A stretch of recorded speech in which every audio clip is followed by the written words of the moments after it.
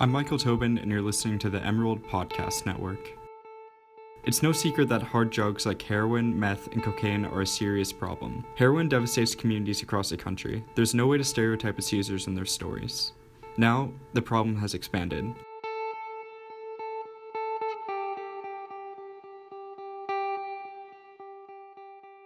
It's not only street drugs. Prescription painkillers like morphine and oxycodone are creating new addicts every day.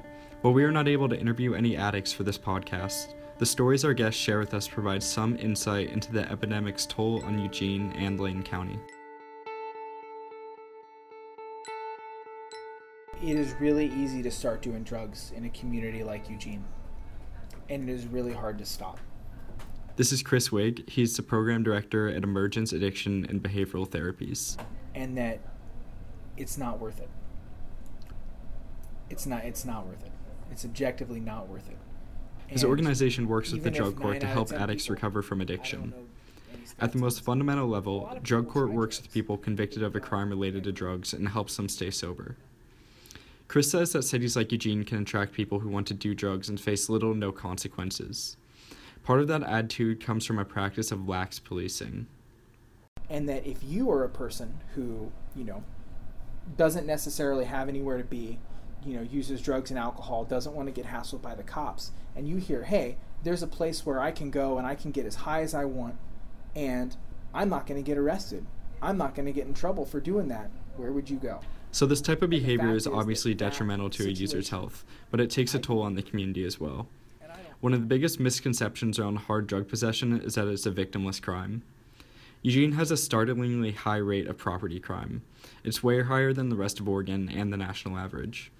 Certain crimes like identity theft and burglary go hand in hand with drug addiction. I used to joke with methamphetamine. I think I only handled one identity theft case that wasn't related to methamphetamine. Oh, jeez. So there are certain crimes which are sort of really stand for other types of, so you don't catch, a user with track marks. Marty Wilde is the executive director of the Lane County Medical Society, and he's also a prosecutor, so he's really seen both sides of the story here.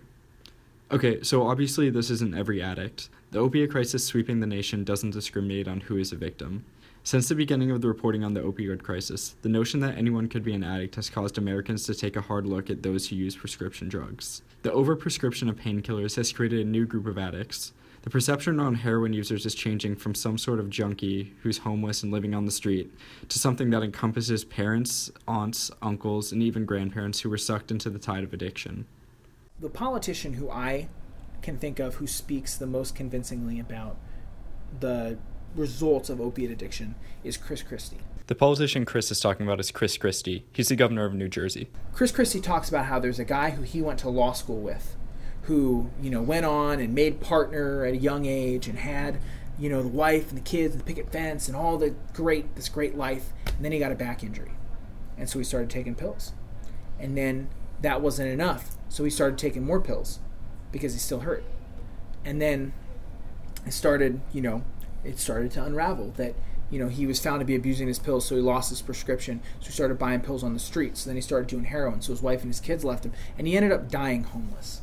This guy who graduated from law school with Chris Christie at the top of his class, who was the partner at a great firm and probably made $1 million a year at one point, ended up dying homeless on the street because of opiates.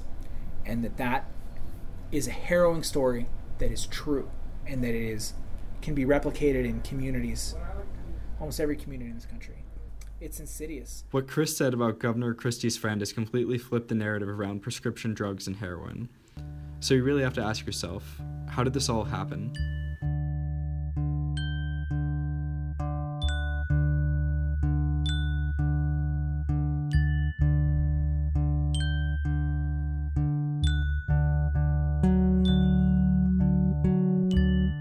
When it comes to these types of public health crises, there's no single entity that can take all the blame. However, it's hard to deny that the pharmaceutical industry plays a huge role.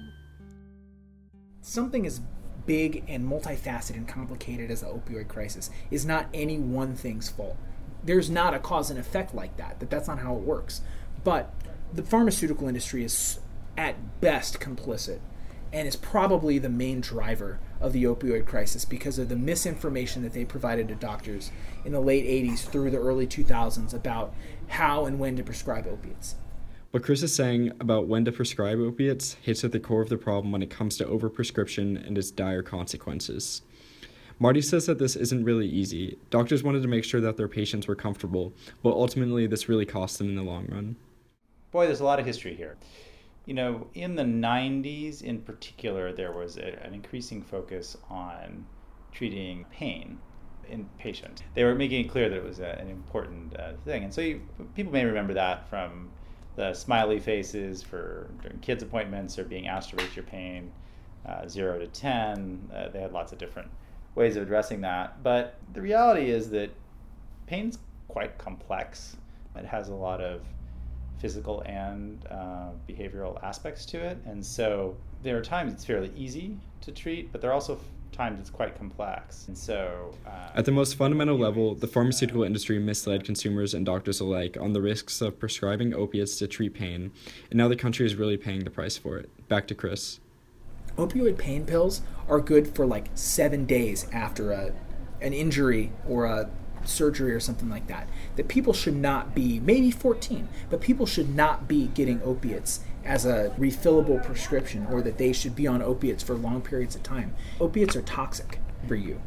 And that when you take opiates and mask pain, you can't rehabilitate injuries, like back injuries, for example. People that are injured need to be receiving physical therapy, that they need to be healing, and that opiates don't heal you. They mask your pain. And that somewhere along the line we got this idea that it is unacceptable for doctors to allow patients to be in pain, and that the end result of that is this. And so now that there is a consensus regarding the damage the pharmaceutical industry has caused to patients, what's next? How are states addressing the crisis? Several states, counties, and cities have been taking action against large pharmaceutical companies through the legal system. So the pharmaceutical companies are being sued, but how do states deal with the fallout from heroin?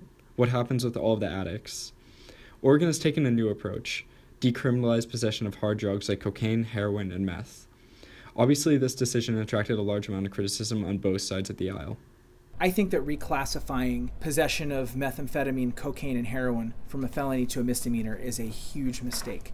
With the House bill, their intent was good. Their intent is to limit mass incarceration and to address disparate outcomes, because we know that African Americans, Latinos are arrested more frequently, Native Americans especially, are arrested and incarcerated at much higher rates, and that is a worthy thing to do. And I think that the first half of the bill, the part that addresses the racial profiling, actually does that.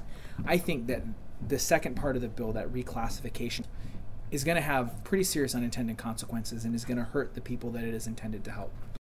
Although we can't see into the future, Chris offers us a prediction about the fate of the drug companies, which are responsible for one of America's largest public health crises. I think that if you want to talk about in the next 5 years, I foresee a tobacco-level settlements coming to states, especially states in the Rust Belt. Mm-hmm.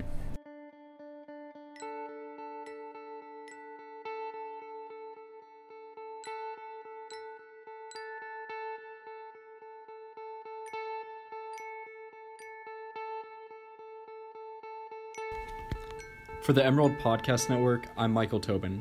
Additional reporting for this podcast was done by Matteo Sundberg, and this episode was produced by Michael Tobin. Our music is titled Oscillator and A Long Night by BBATV.